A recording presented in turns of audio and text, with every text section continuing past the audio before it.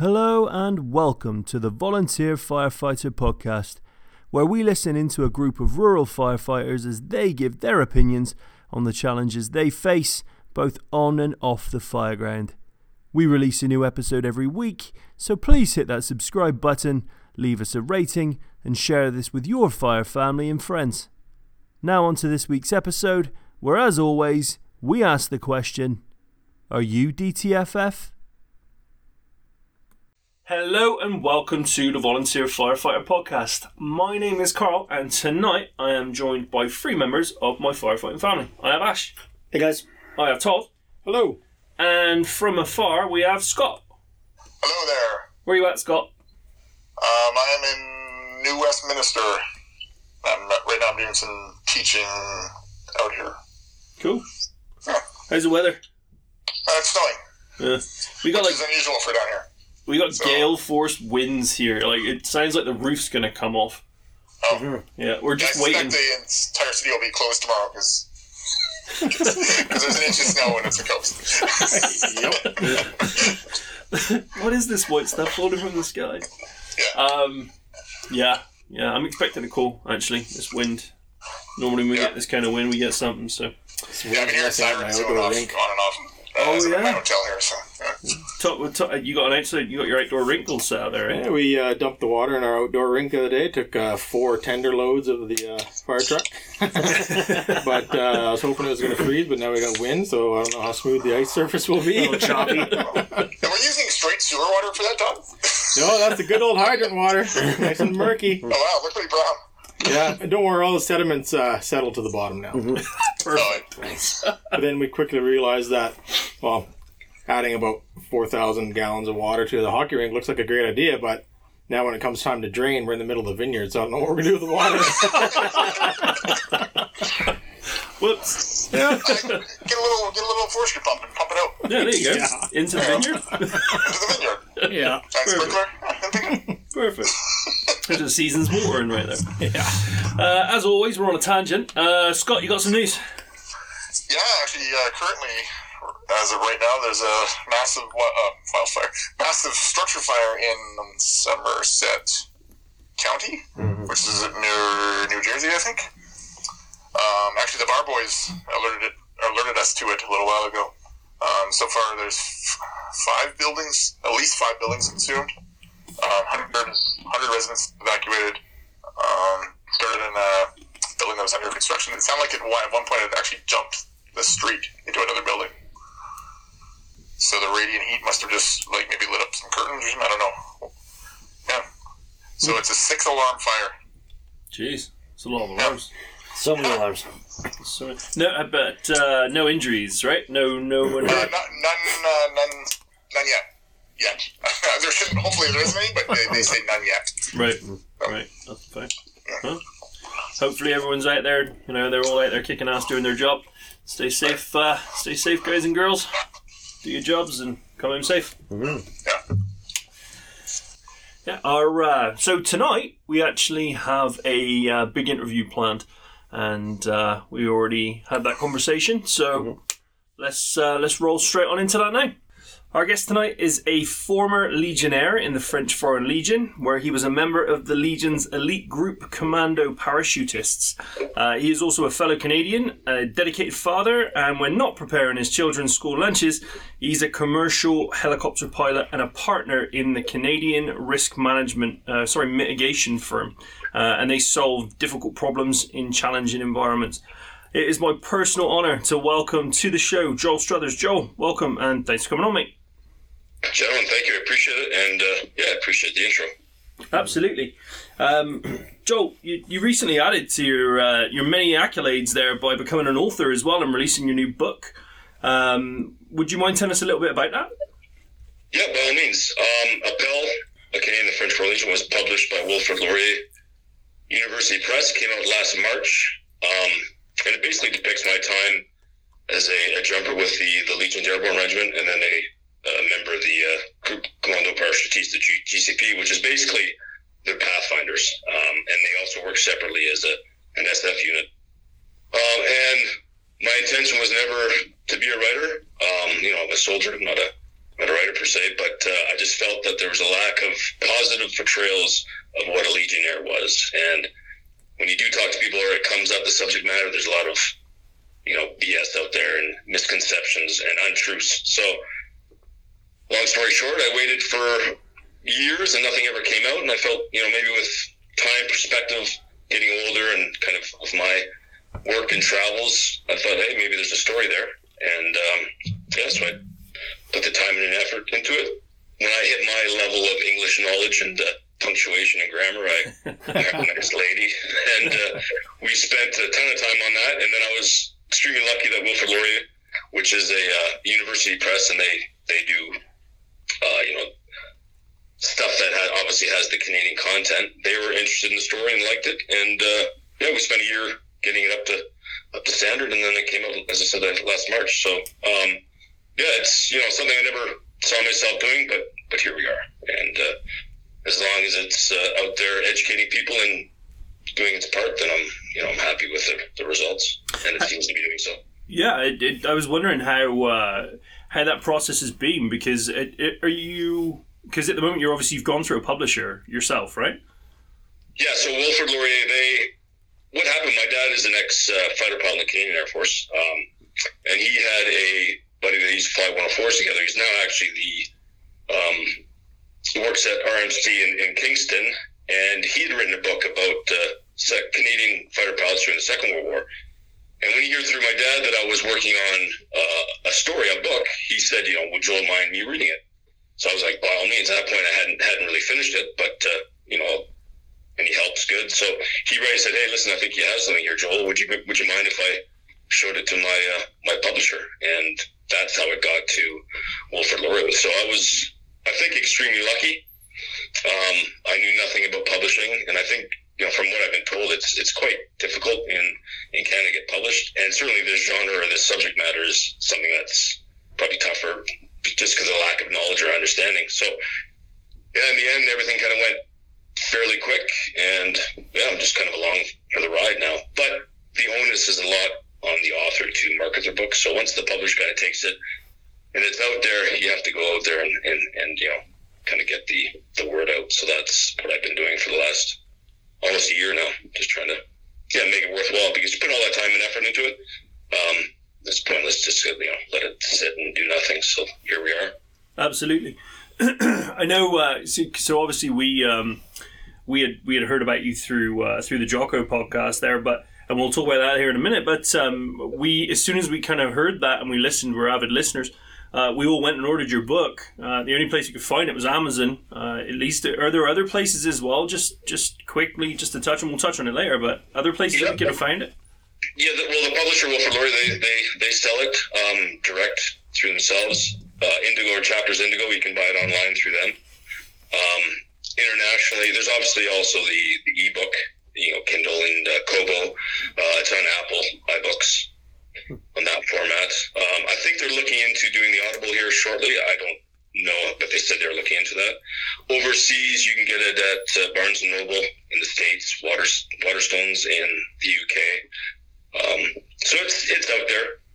But yeah, it's tough these days in publishing. Like, a lot of stores won't carry books unless the sales look right for them, and then they'll order a large amount. So it's predominantly online. Right. Yeah. But it seems to be being received fairly well, from what I can understand. I've been reading a few of the reviews, and I know there was one of them that I was reading that said it was a phenomenal taking of bringing out the real history of the French Foreign Legion, and really kind of dispelling some of those misconceptions that have been around for many, many years.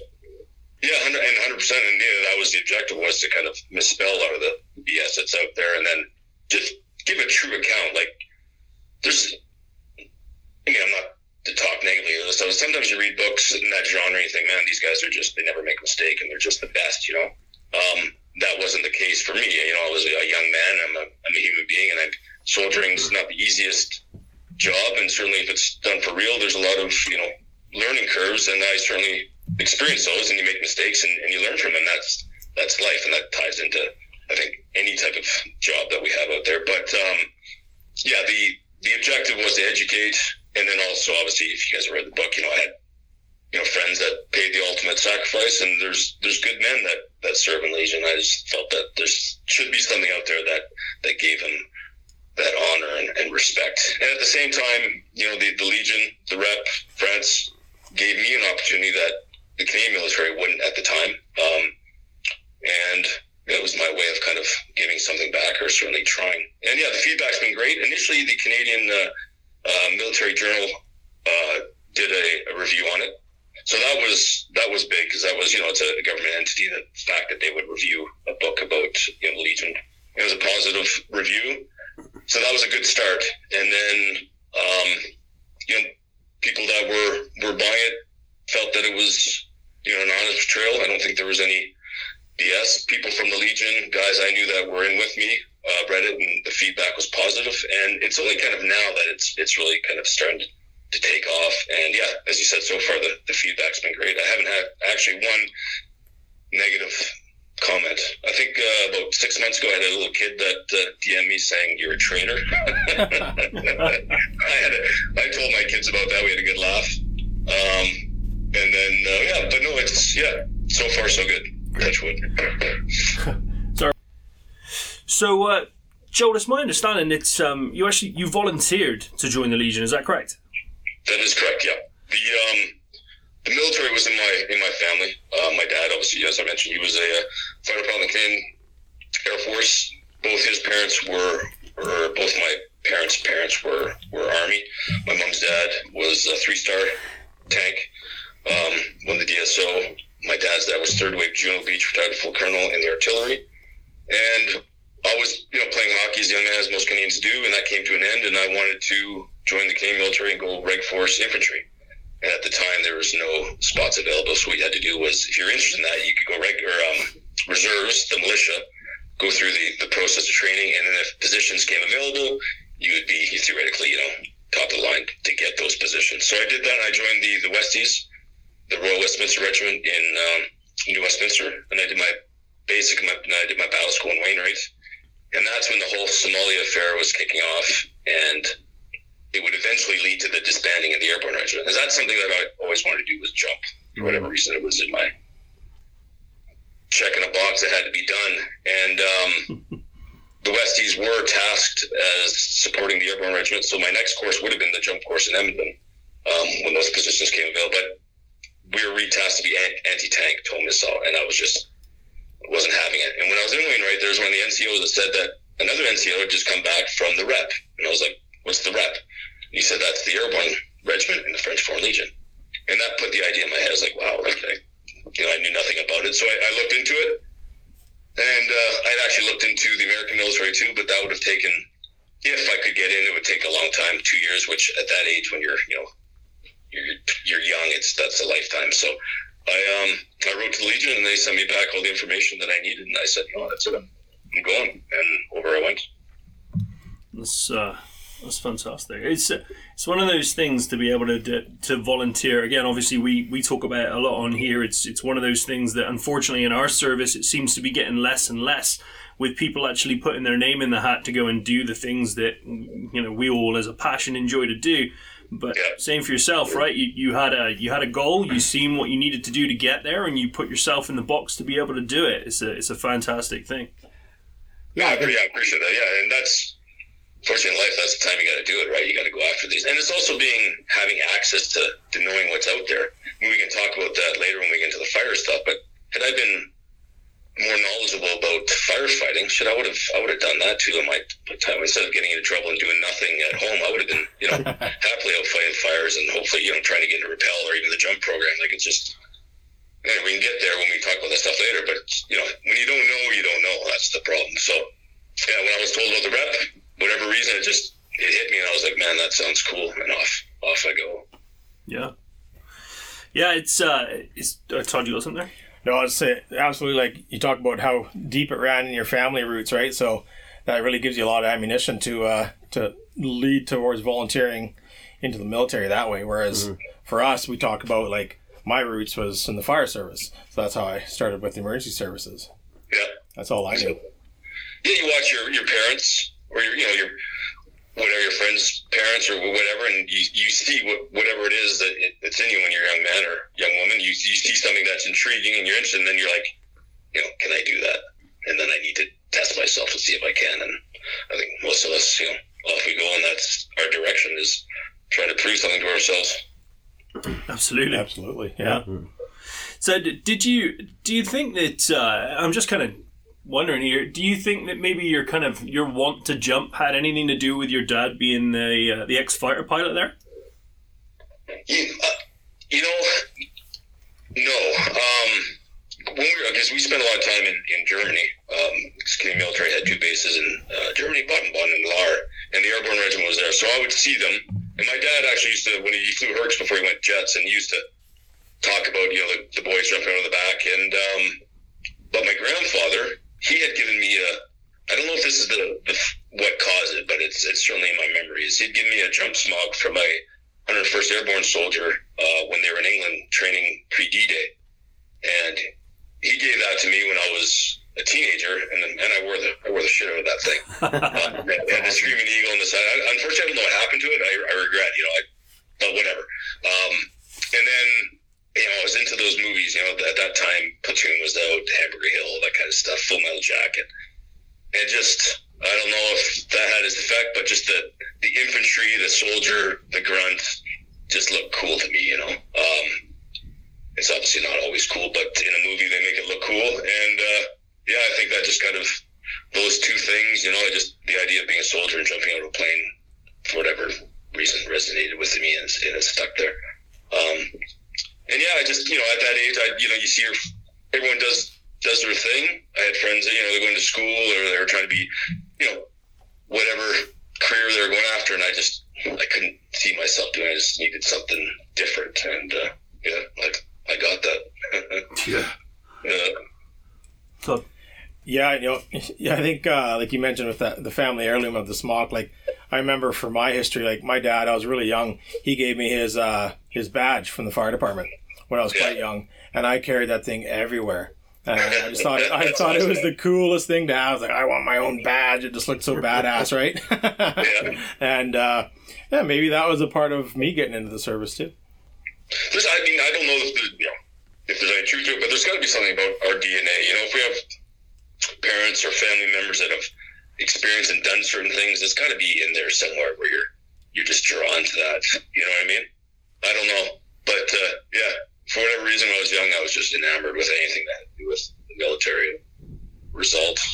Now, in this day, do I wish my family had been all lawyers and doctors and. Yes, but hey, I blame them. The experiences of our fathers and our forefathers always do tend to twist back off onto us eventually. I think. 100%. Just out of interest, like obviously you've been through a lot. Through your time through being a Legionnaire. I know that obviously again this is based mainly off of the book reading that you did with Jocko there, but you went through some pretty intense times.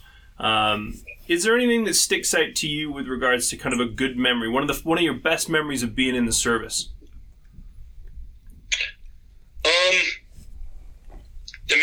Looking back, like it's all, and that's natural. We kind of forget the bad things in life, and we always kind of remember the positives and the good stuff. But even to be honest, overall, it was positive. I think to answer your question, it was when I can't give you the exact moment, but I'm there doing what I want to be doing, and just that feeling of I'm in the right place. I think that would be the overriding positive feeling that I had all the time. When I was going after what I wanted to go after, and there it was, and it was coming together. So that was always a positive feeling. Yeah, you got that feeling of just belonging, doing that thing that you want to do. Yeah, I'm in the right spot, and I'm happy with where I'm at. Yeah, that makes a lot of sense. Yeah, I think you mentioned to Jocko there that once you got over there, once you were accepted, you said that, and we've been saying tonight, you want to volunteer, you want to, you tried to get down the path for the Canadian side of it, and then when that didn't really follow the timeline and your plans. So you go over there and you're pushing to get to a place where, like you say, it feels like you belong. It feels like everything's clicking. You're still able to take that Canadian pride. Like, you're over there and you're doing the job. You have that pride from back home. I think that's the really cool thing, that you can kind of tie it all in together, which is that would be a really cool thing. And just like you said there, that sort of moment when everything clicks, when it feels right. That's pretty interesting. Yeah, no, I appreciate it. I agree. Yeah, it was, it wasn't your typical normal path, whatever, but we all fall into our place for a reason, and yeah, it seemed like it suited my, my temperament, my past, my whatever. It was a good mix. And also, that's one thing too, is when you're, sure you guys know, when you're away from your country too, you have that, there's that additional love and patriotism for your country, right? So I always felt like I kind of had that Canadian flag on my back. Absolutely. And then that's the beauty of the Legion, is there's a variety of nationalities, and you're working together, and it's a great lesson. I mean, you learn at the end of the day, regardless of your nationality, whatever, we're all human beings at the end of the day, and you find that connection where you're just soldiering together, get the job done, you're the shit, and you just you're man, you're just man to man. It doesn't matter if you can't speak French that well, or where you come from. It's just, so that's, for me, it was good lessons and things, and that's what it was. There was a lot of good lessons that, for me as a young man, I needed, a good kick in the ass, and to kind of, see the world for what it was, and anyway, there we go. Yeah, no, that makes absolute sense.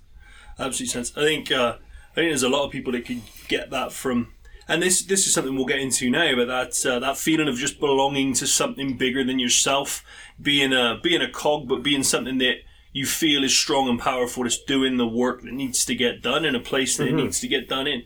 And we relate that a lot, especially into the fire service. There's a lot of people that should put their hand up to get involved in this kind of stuff. They'd have a blast, but like you said, they don't all realize how easy it is to get into the things that they want to do. It's difficult to see sometimes through everything else that's going on, especially now. And your brotherhood. Yeah. And you learn so much about, you guys will contest to this, admit the same. You learn so much about yourself. You have this idea of, I want to be a firefighter, I want to be a pilot, I want to be a soldier, whatever you choose to do. You have this idea of what it is, but you get there, you start going through the motions, the training, and you learn about yourself, which is the best byproduct of everything, is you figure out who you are as a person, right? Your weaknesses and your strengths, and you go from there. And sometimes, I'm sure you guys see it too in your training and your experiences and doing what you do, is sometimes you don't necessarily meet the level of where you'd like to be. But I think that teaches you to, accept that. You realize that you're a human being, and you work harder, and you maybe train better, or you figure out a way to get around it, but you also know what you're made of and how you tick, and that's, absolutely needed to be a successful person in life, I think. And unfortunately, a lot of people miss out on that opportunity, and they're just kind of, fighting themselves for the rest of their life, if that makes sense. Yeah, absolutely makes sense.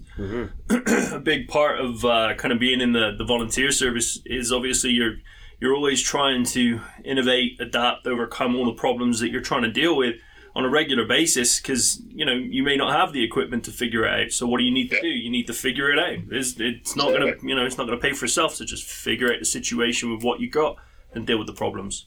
Yeah, and you see how you react in a stressful situation or under stress, and you learn from that too, and make changes and adapt, and then get better at it down the road. But until you experience that, you don't know. Like, you think, I'm going to be this, kick-ass soldier, and then first round cracks over your head, and you're like, holy fuck, this is not fun, or your first fire, or whatever, your first year paramedic, you get to your first car accident, and you freeze because the sights are, not comfortable. I always, take that from my experience and lessons, is you really find out what you're made of, which is key, right? As an individual, as a person, trying to figure out where you're at. Even if you don't like it, sometimes it's disappointing. Like, shit, I'm not quite as good as I thought I should be. But you get around it. Yeah. I think what's really neat about that, though, and I think there's a lot of similarities there, is once you're in the shit, and when you're early on, and you find that moment where it's like, man, maybe I'm not what I thought I was in my head, but you look around at your brothers and sisters and you see them kicking ass. Exactly. It elevates you, and I mean, when you're able to rise above and kind of challenge the situation with them, it shows you even just a glimpse into what you are capable of, and that's what really propels you forward to go back and train harder and like you say, try to find a workaround for your weaknesses and turn that into a strength. So the whole brotherhood and sisterhood, I think that speaks volumes on both sides of it here. Yeah, and I think I agree 100%. And we do that in all trades. Is you look at your peers, your managers, the hierarchy, people that you're listening or answering to, and they lead by example. And that's the big one for everything. Is we should do the same when we get to that position. Is you lead by example and help out the next guy, because that's what we do. We look for the example. And that's what it was for me. You get into this situation that was unknown, new to me, and you look to your right and left and see what your coworkers are doing and how they're reacting, and there you go, that you learn from. Yeah.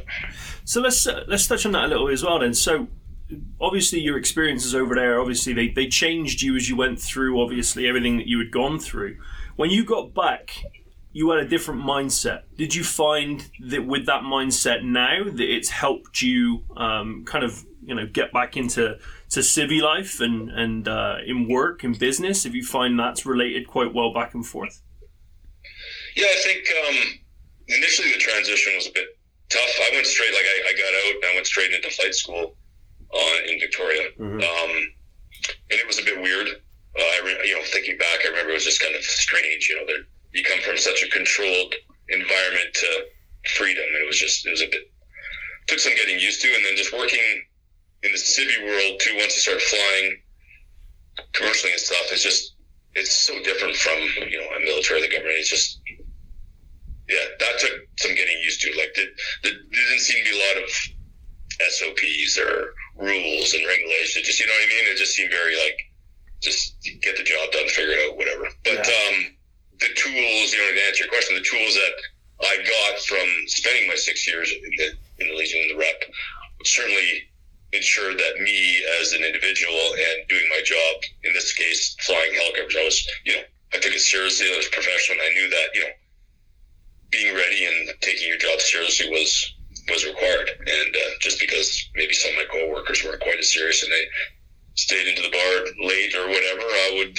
I wasn't going to play the same game. So it certainly served me well. And then going back to what we said before, you know about yourself, right? I'm not that type of person. I can go out late and function the next day, right? So I don't, because I knew that about myself. So I had that head start from a lot of the, thinking back to when I started flying with the guys that were with me at kind of the same hour level, getting to the industry. It's, it would be hard to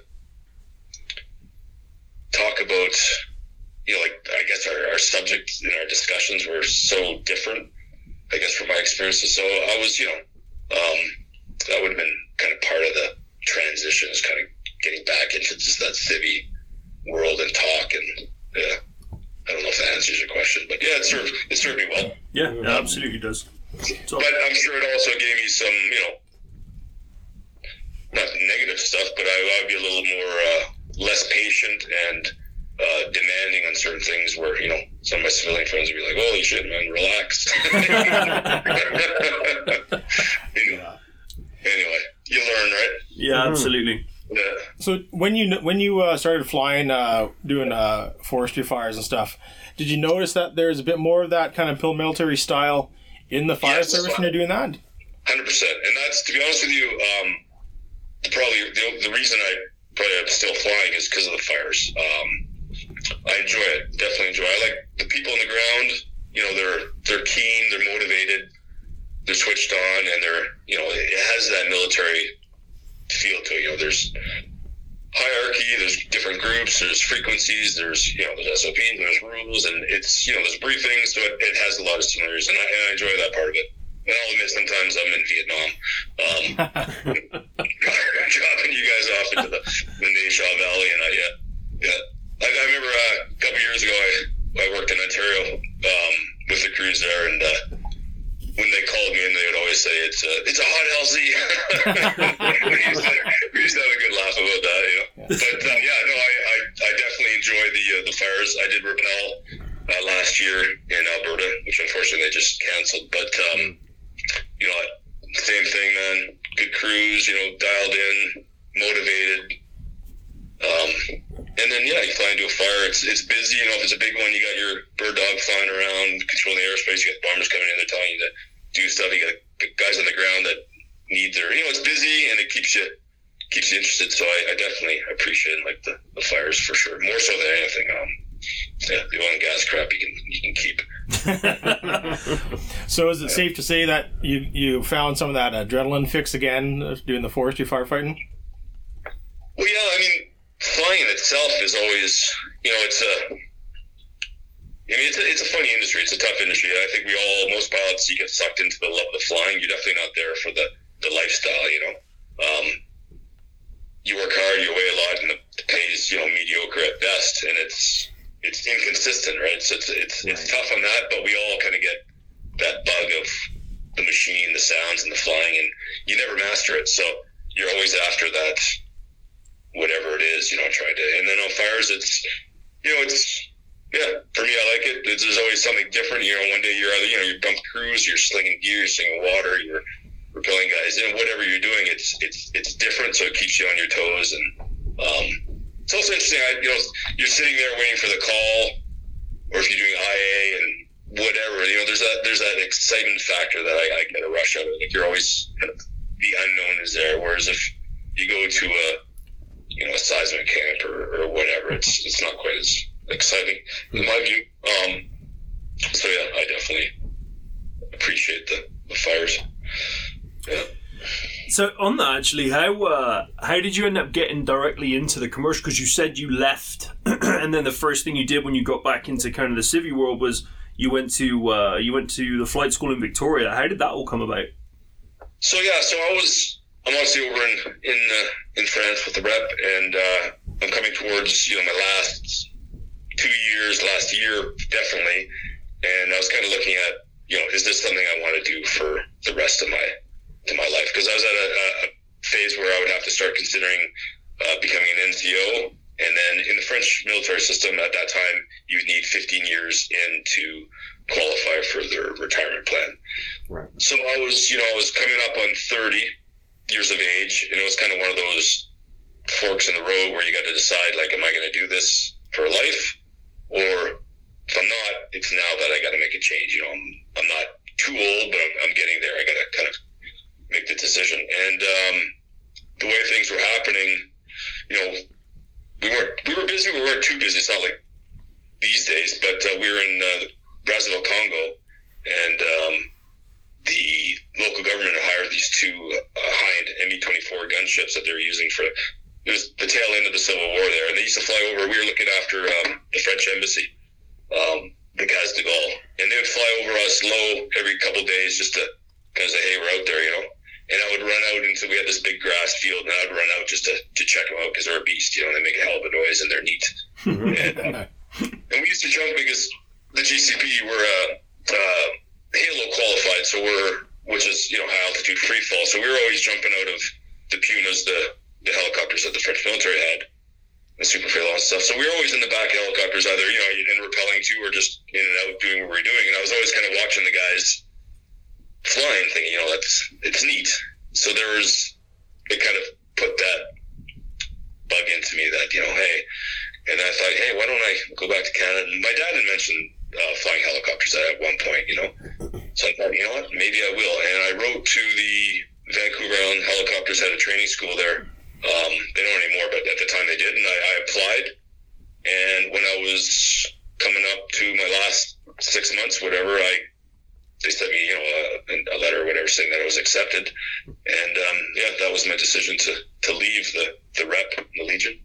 And yeah, I went straight into flight school in Victoria. It was a 6-month program. And right after that, I got a job with a company out of Calgary, but they had a base up in Fort Nelson. And I just started flying the 206 on the oil patch to get my my hours up. And then at about, I think it was 800 or 1,000 hours, he sent me down to Pen 6 in there with Eric Stoof to do my Mountain Course A-star endorsement. And then at that point, I think he needed 500 hours to fight fires in BC and Alberta and stuff. So then that's when I started, getting on the fires and stuff. And so that was my transition straight into the flying. I knew nothing about the industry. I just, initially it was just flying helicopters seemed cool. So I learned as I went. Yeah, it does. But for the first chunk, I would do both, because obviously during the winters there wasn't a lot of flying, and if there was any flying, it would be go to the guys with the hours. So I worked for a British security firm, Armour Group out of London, and I would do overseas stuff for the winters to make money, because obviously they paid us absolute crap flying, and I would come back for the summers and do the flying, which wasn't ideal, but it is what it is, and so I'd do that. Yeah. Yeah, we actually, you mentioned briefly there as well with you had a lot of respect for the guys on the ground. Did you ever feel like being a guy on the ground? Well, 100%. And as I mentioned earlier when we were kind of in the intro there, if I had known as a young man that you could, go fight fires in the summer, I would have done it. I would have done it in a heartbeat. And then watching, I supported the jumpers out of Fort St. John there one summer. We had a contract machine there, and I was just blown away that there's kids out there, men and women, like boys and girls, whatever, jumping into fires from, an airplane. I was like, what? No one told me about this, Yeah. So yeah, I would definitely have done that had I known, and life had been different. I would have done that in a heartbeat. Yeah, and I respect, the guys. Even to this day, I see them. You guys and the girls, they work hard, and I'm impressed. I'm always quite enamored with everyone on the ground and the work ethic, and even just the attitude.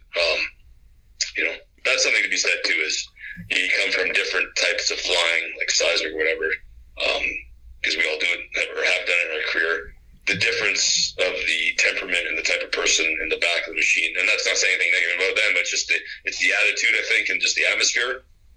And fires, people are always happy and keyed up and keen, which just makes your day all that more enjoyable, Yeah, absolutely. I can definitely understand that. We all, for the, when that pager goes off, it's not always the sound that somebody else wants to hear, but for us, we're kind of ready and raring to get there and do what we can do to help out. So for us, you get that adrenaline buzz, right? You're happy because you're going on a call, you're happy that you're going to help someone. You're not happy for the situation, but you're definitely happy that you can get there to help. So, there's definitely some of that for sure. You bet, yeah. And no, hats off to you guys too. Yeah, I think, I respect, at the end of the day, anyone that does any particular job and they do it well and they put the time and effort and they take it seriously, I respect that, and it's neat to see someone that's, doing something and taking it seriously. Yeah. Mm-hmm. Scott, I think, you had something, right? Yeah, I just was thinking about, we deal with helicopters a lot, and especially when they're bucketing. I'm just wondering if there's any advice you can give to us on the ground that would assist you, or that makes your life easier, or things that people do that makes your life harder, I guess. Yeah, no, that's it's a good question and a valid one. That's something forestry has to. When that discussion's coming up too a lot these days is, forestry aren't necessarily demanding, but they kind of expect people to show up on their fires and be able to do everything and do it well. And we're in a kind of a period here now where a lot of the old timers that went through the flying when there was logging and everything was going on, they have like 10, 15,000, 20,000 hours. They make it look easy. Unfortunately, for new pilots coming in, there's only one way to learn, and it's to go and do it. Especially the long lining, the bucketing, slinging gear, the 100 foot, 150 foot, 200 foot line, whatever. It's just time on the line. There's no way you can learn it without doing it, and it just comes over time. So I think to answer your question is that if you get spoiled, you got a guy that comes in and he's on it, he makes it look easy. You're lucky, but if the next guy gets switched out or another machine comes in and he's struggling, you guys have to just give him or her, give him a chance and help him out. It's they're not going to learn unless they do, or at one point there'll just be no more pilots that are qualified to do the stuff that forestry wants. But the big one is just obviously being cognizant of the fact that that sling line, even if it's steady and he's on it, things do happen, and if you're not paying attention or you got your back turned to it, there's definitely a danger there. And then communication is key. A lot of times, especially when you're coming in with a load or whatever, you're trying to find the guys in the trees. The more information you can give, the better, because sometimes it's tricky. And then the big one too is if you got it's warm, you guys were up in the hills somewhere, and that load is heavy, and he's kind of not found you, and then you're saying, okay, we're behind you now. He can't back up. He's got to go around, because that's how you get yourself in big trouble. Anyway, but I think it's just to answer your guys, just give the guys a chance, because it's harder than it looks sometimes. Yeah, absolutely. Yeah. So, Joel, you're a partner as well in a risk management company based out of Victoria. Do you want to tell us a little bit about that and what you do there? Sure. So it's Ravenhill Risk Control. So there's 3 of us are partners in the company. The name Ravenhill is actually a Victoria Cross that was won on my mom's side of the family. It would be my mom's great uncle, and he won the VC at the Battle of Colenso during the Boer War, and shot through the arm, awarded the VC, went back, fought in the First World War, and came back with what were obvious signs of shell shock, PTSD. Got himself into a bit of trouble. I think he was drinking, and he basically 4 of his kids were sent to the U.S. and Canada as orphans because he couldn't afford to raise them, and he had been in this will come around to Ravenhill, but hence the name.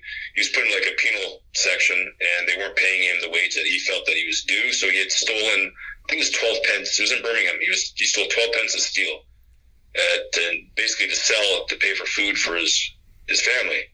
And he was caught, and the Queen, they took his VC back. So he's one of 8 VC recipients that had their VCs taken away. In the end, it was returned to him, and it's in the museum now. But he died at my age, like 47 or 48, basically destitute. And I always thought it was and I didn't know about this actually until I was going to flight school. And my grandparents were in Victoria, and I'd go there for dinners Sunday nights. And my grandma said, yeah, because I was always enamored with that kind of stuff. And said, yeah, there's a VC in our family. I was like, what? And then, I was blown away. So I did the research, and then, 2 partners, Kenny's in the book, Keith, he's in the book also. Mm-hmm.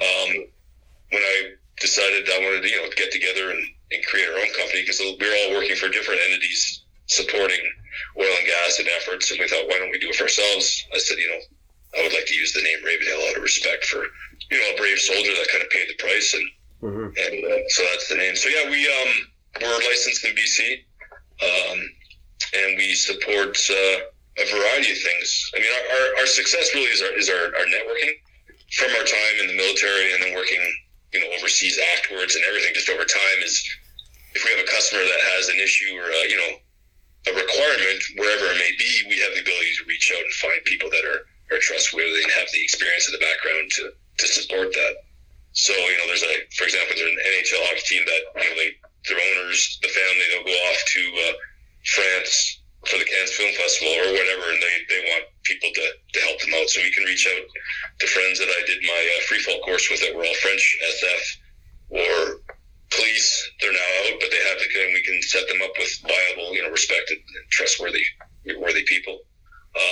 So we get a variety of demands. We're small, but we've been around for 12 years now, and I just think we're able to assist clients based on their needs.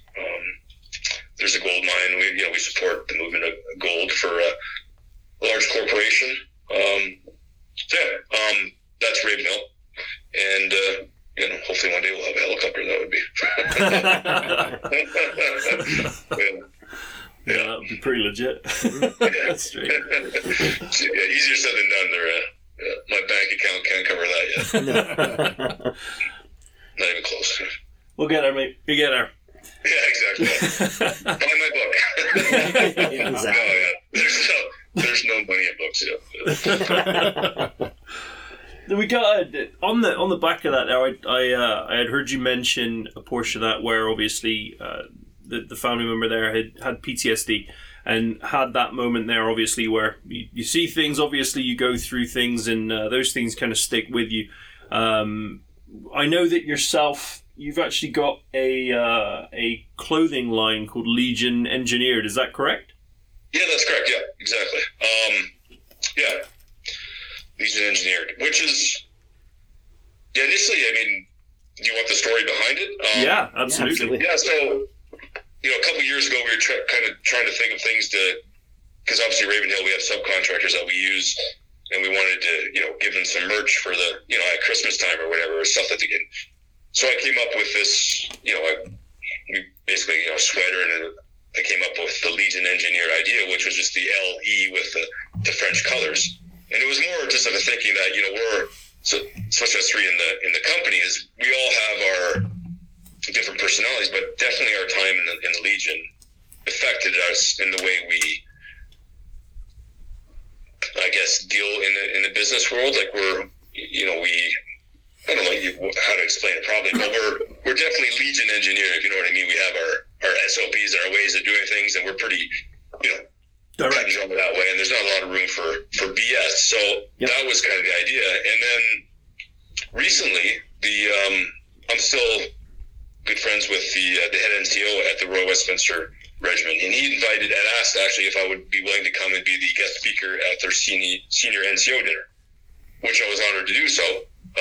Not my strong point. Once again, I was stressed about that one for a while, but whatever. I did my best to get my cue cards ready, and I went and did it. And sitting there, talking to the officer and some of the other NCOs and a lot of the guests that were there, some of them that had been at the Medec Pocket,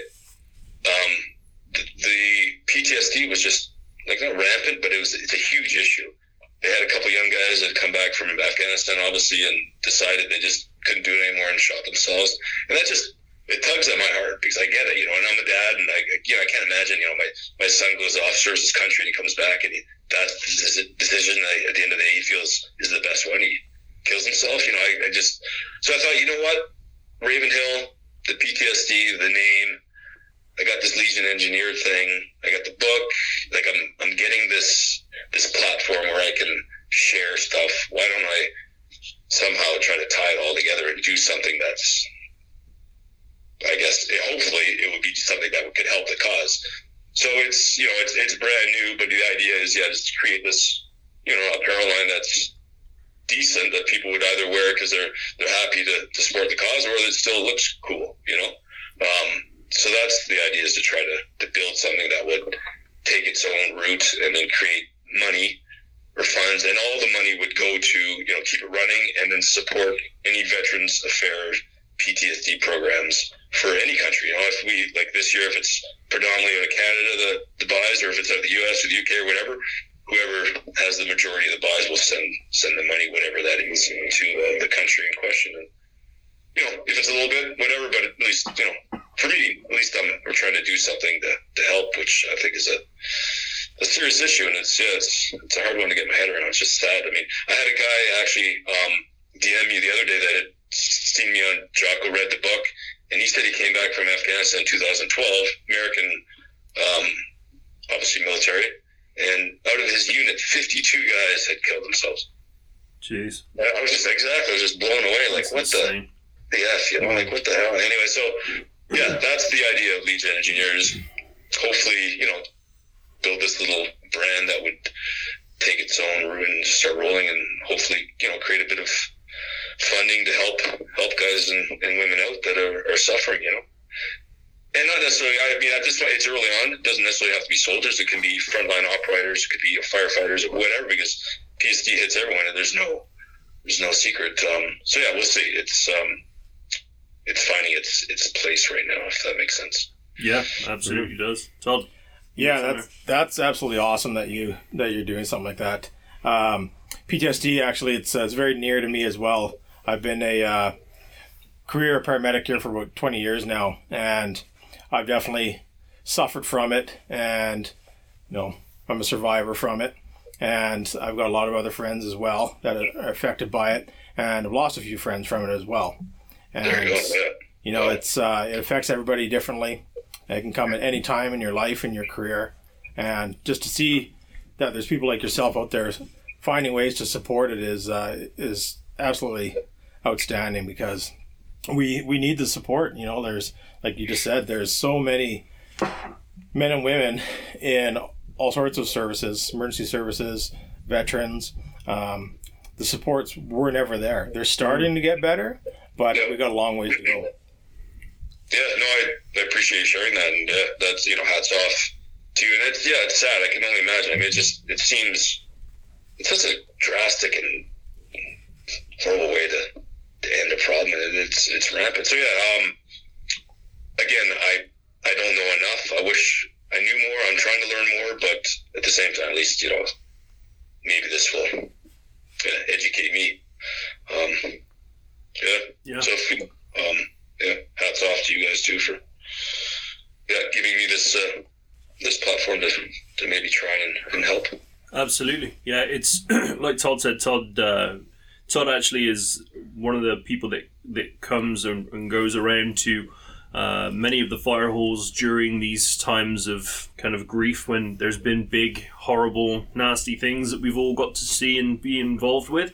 And Todd's actually one of the people that comes and helps people process and talk about and go through those things. So yeah, it is very near and dear to all of us. It's an important factor. Yeah. It is. Yeah. No. That's well done. Yeah. It's needed. No, appreciate it. So there's as part of that, you mentioned obviously that some of the proceeds from that go to the different areas of which those items are purchased, and that's en masse, right? So you then make a donation back for anything that's bought as well of the items that you sell. That's fantastic. What a great way of doing it. Really good way of doing it. I mean, at this point, it's only brand new, right? So we haven't even hit. It's been up and running, I think, the website for maybe 2 months now. So it's right now, Raven Hill's a partner in the effort. So there's the initial cost to get up, which is not huge, but just to get it up and running and get everything set up and figure out what we're doing and moving forward. And then, the idea will be, we monitor, obviously we'll track if most of the buys come out in 220 from Canada, then we'll send it to Veteran Affairs in Canada. And then just, the rest would be enough to keep the brand rolling and then hopefully improve it. I mean, it'd be nice if we could, make it a little more wearable but the idea would be just whatever it makes helps the cause. Yeah, solid. Absolutely. Love it. Mm-hmm. Yeah, that's pretty excellent, man. On your Legion Engineered website there, you list out a couple other partners, and we saw the Ronan Safety and Rescue kind of jumped out at us there. What's that about? Are you involved in that, or is that a contributing partner? Or? Yeah, so Ronan, we've crossed or worked together on several things in the past. Mark Pfeiffer, one of the partners, he's ex-militia. Mm-hmm. And then one of the other partners is former United States Marine Corps. So we've, we have a good relationship with Ronan and work together. I'm repeating myself, but when I started the Legion Engineer thing, I said, hey, would you guys be interested in being a part of the push and the idea? And they were, of course, obviously interested in doing so. So they're there for support and trying to get the name out. And then same with K9 Canada Group. Yeah. They're the third party, and same thing. He's Bruce is the CEO of that, and he's the ex-RCMP, and we've worked together on quite a few stuff. And same thing, they love the idea, and we have a little portion there where there's the LE logo, but it's got the dog paws, and that would be for service dogs or right. Same type of thing. We would any sales for that type of stuff, you would. I'm sure dogs get PTSD too, right? So. Yeah, absolutely. That's true. I don't know if dogs like beer or whiskey. whiskey, but we'll get him a nice bone or something, whatever. There you go. We do. Well, I know we'll do whatever we can on our platform to share that for sure, because it's a hell of a cause. And Gents, I appreciate that. That's awesome. Yes, Thank you. Yeah.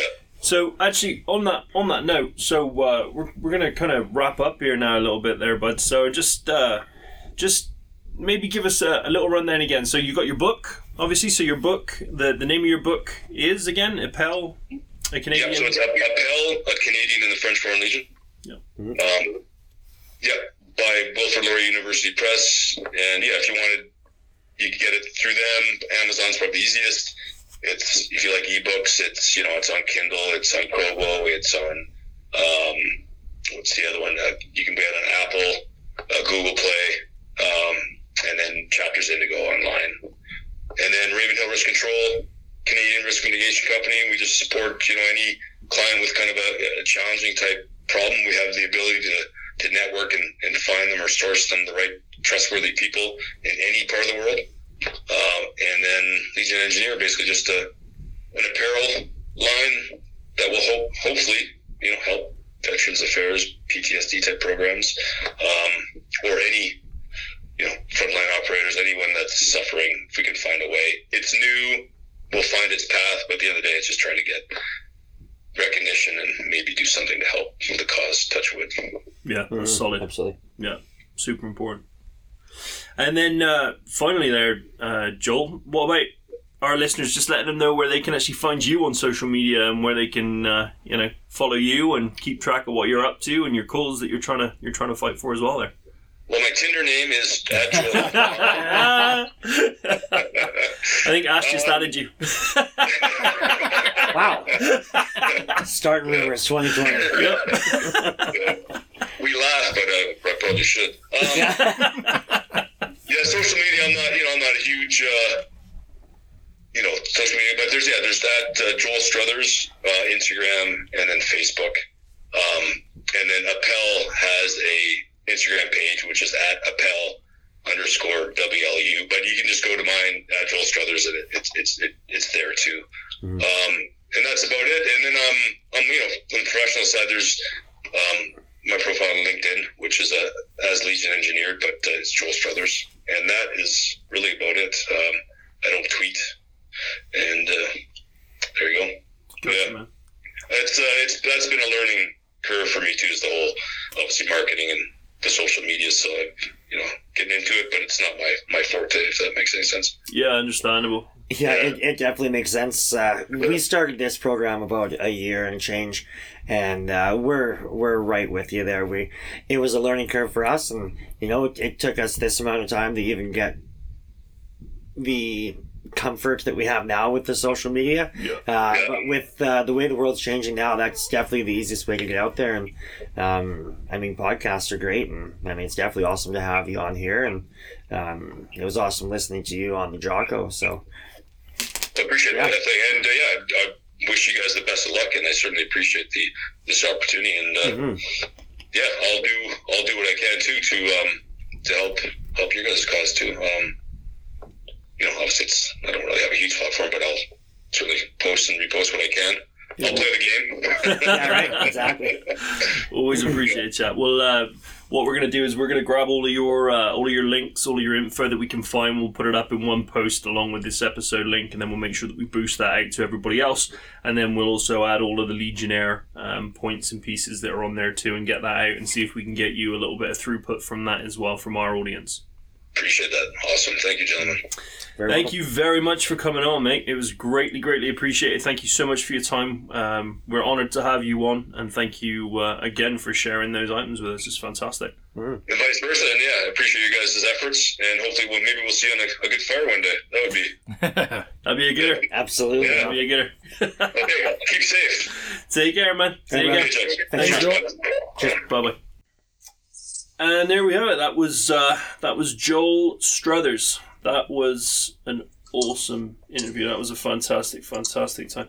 It's good that he agreed to come on. It was a bit of a strange situation where we reached out and he straight up said, "Yeah, it was great." Yeah, it was awesome. We heard him on the Jocko podcast. That's kind of what alerted us to his story. Obviously, Jocko with the military side of it.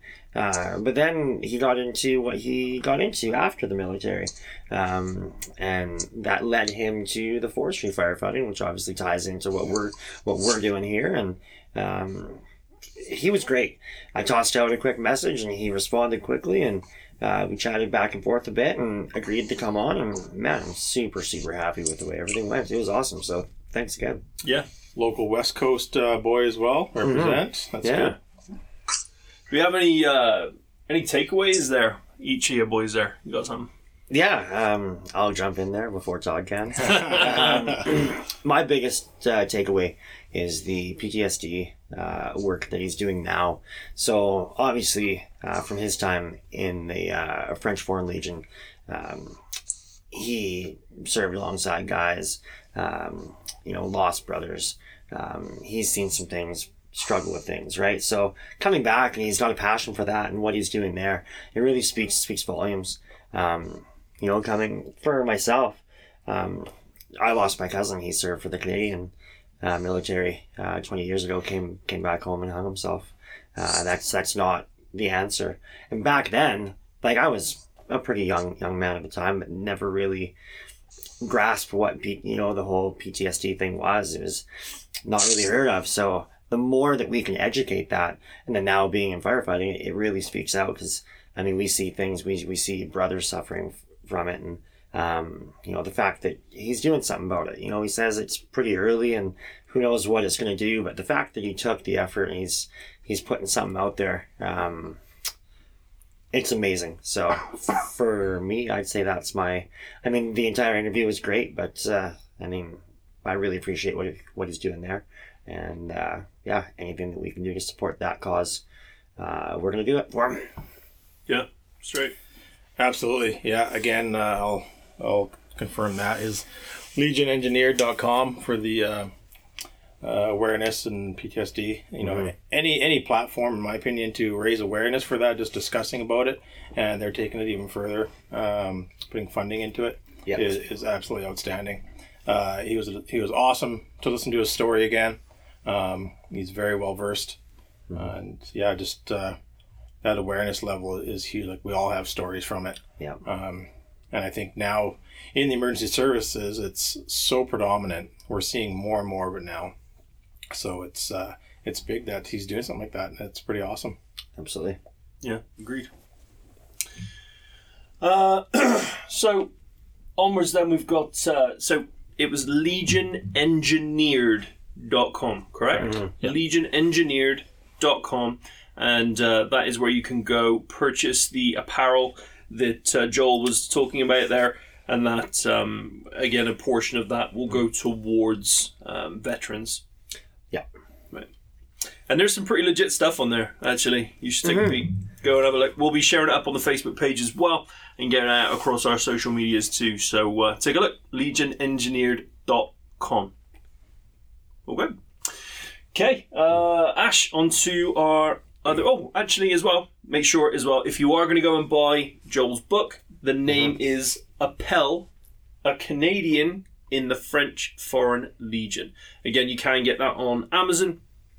You can also get it through Indigo, I think he mentioned there too. And then hopefully any other online bookstores. I know he mentioned as well through Kindle and Google Books as well. Yeah. And he did also mention as well at some point they might be doing the Audible, which is good for people if you're, again, podcast listeners, normally spend a lot of time kind of floating around, not always easy to sit down and read a book sometimes, but look out for the Audible track as well, potentially in the future too. Absolutely. Yeah, support the man. He's doing some good stuff, so definitely take some time. Go and take a look. Give him a pat. Ash. Yeah, we'll go into our shout-outs. Modus, we give them some love every week. We've been playing with their product that they send to us for the past almost a year now. Claim to fame was the Snagger tool, but they've been sending us a bunch more, and they've been releasing new product like crazy. They just sent us a couple mini spanners that we're playing with. They did send us a pretty cool new tool that I shared with the chief, and he wants to see how that works in the field. We can't show you that yet, but some pretty cool things coming down the line from Modus. So check them out. They're on all the social media platforms. They have extended to us a discount code for you guys. So it's DTFF5. It gives you 5% off of your purchase of any product that they offer. So check those guys out. Yeah. RZ masks. RZ masks, we have about 40 of them now.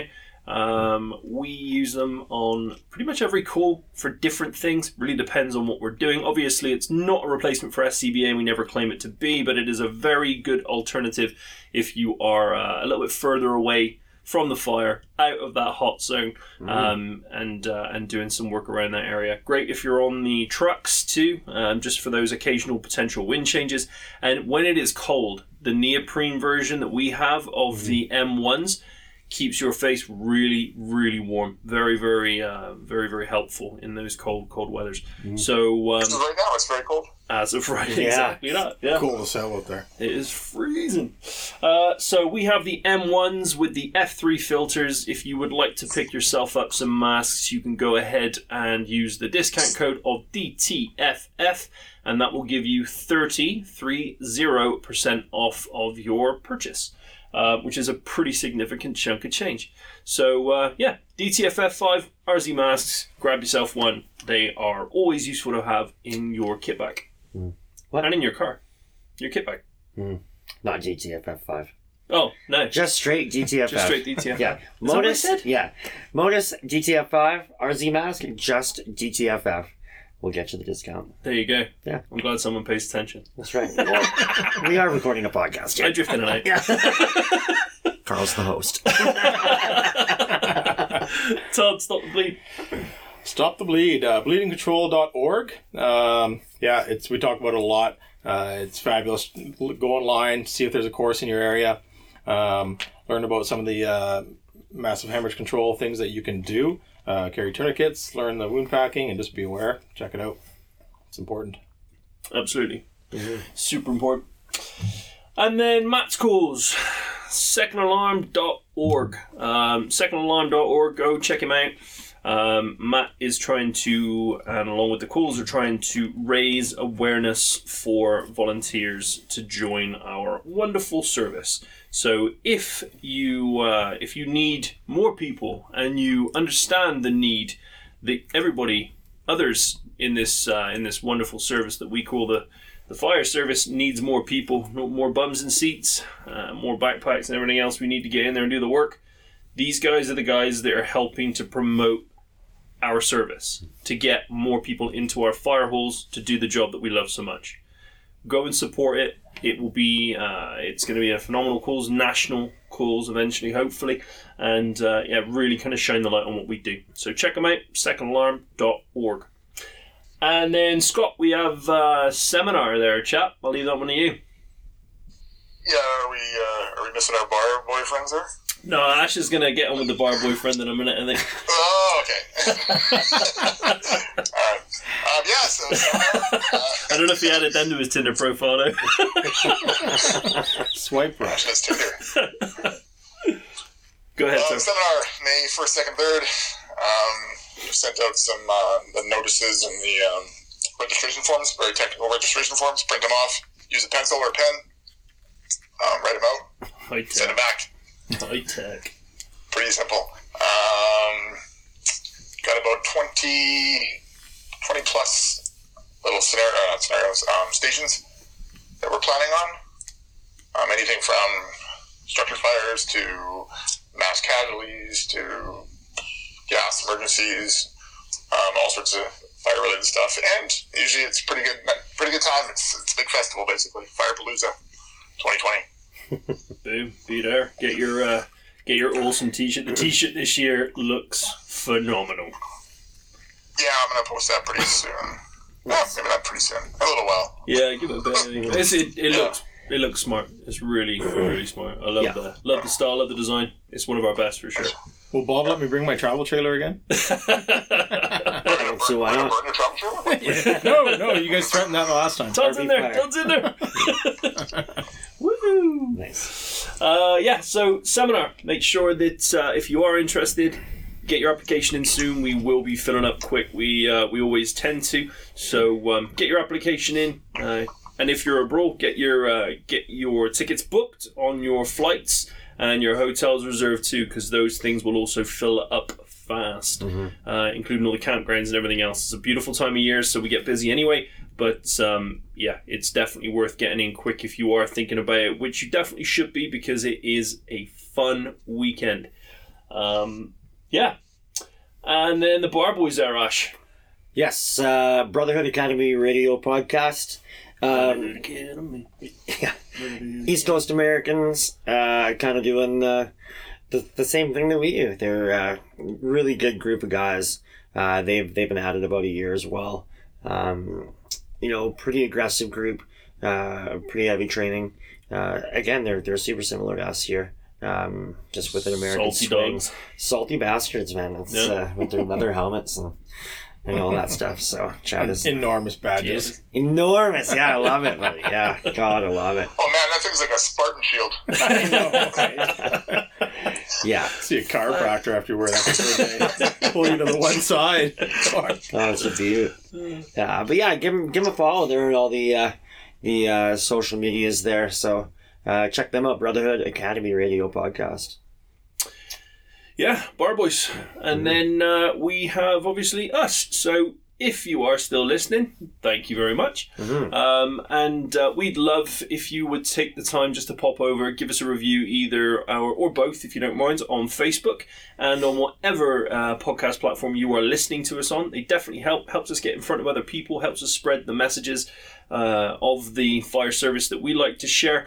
All of the fun things that we do. Again, we always talk about the things that we like, the things that we do, not necessarily the things that will work for you, but definitely something that you might want to consider if you are looking at doing things a little bit different, or even just looking for some tips. The whole point of all of this is to share the knowledge, not just from our department and our people, but from others as well all around the world. So, and again, on that note, if you would like to be on the podcast, give us a message, drop us a call, whatever you like, and we will definitely get you on and we'll have a bit of a chat. Again, we're very open to that. We enjoy it. We learn something, and we appreciate it that people want to do that too. So, yeah, definitely give us a look on there. Facebook, Instagram, YouTube, and Ash, his new favourite, and Todd's new favourite, actually, the TikTok. Man, do they call it TikTok because you lose hours of upon your time? Yeah. In you don't even realise. And you absolutely add time when you're sitting on the crapper and you turn it on. Instead of being in there for a couple minutes, you're there for like 20. Numb legs. That's bad. Yeah. Yeah. Stand up carefully. Bad. Going down. Yeah. So we're on the dreaded TikTok too, which we do have some more content placed for. We're going to be re-editing some of our older stuff and placing that up too. If you were on our Facebook page this week or this past week, you would have noticed as well that we did a banner change on our Facebook page, and we also did a kind of 2019 end of and a thank you into the 2020. So take a look at that. It's a cool little compilation of what we've got or what we had throughout the 2019, all our video content and bits and pieces. And yeah, we've got a lot more planned for 2020 with some sponsorships and some backing coming through as well. So we've got bigger and better plans for what we're getting into. So stay tuned. We appreciate you, and thank you again for listening. Any more, boys? I think that's all she wrote. I'm good. Yeah. I'm good. Ash? Thanks, guys. Todd? Thank you. Scott? Oh, good night. Stay safe. Stay DTFF.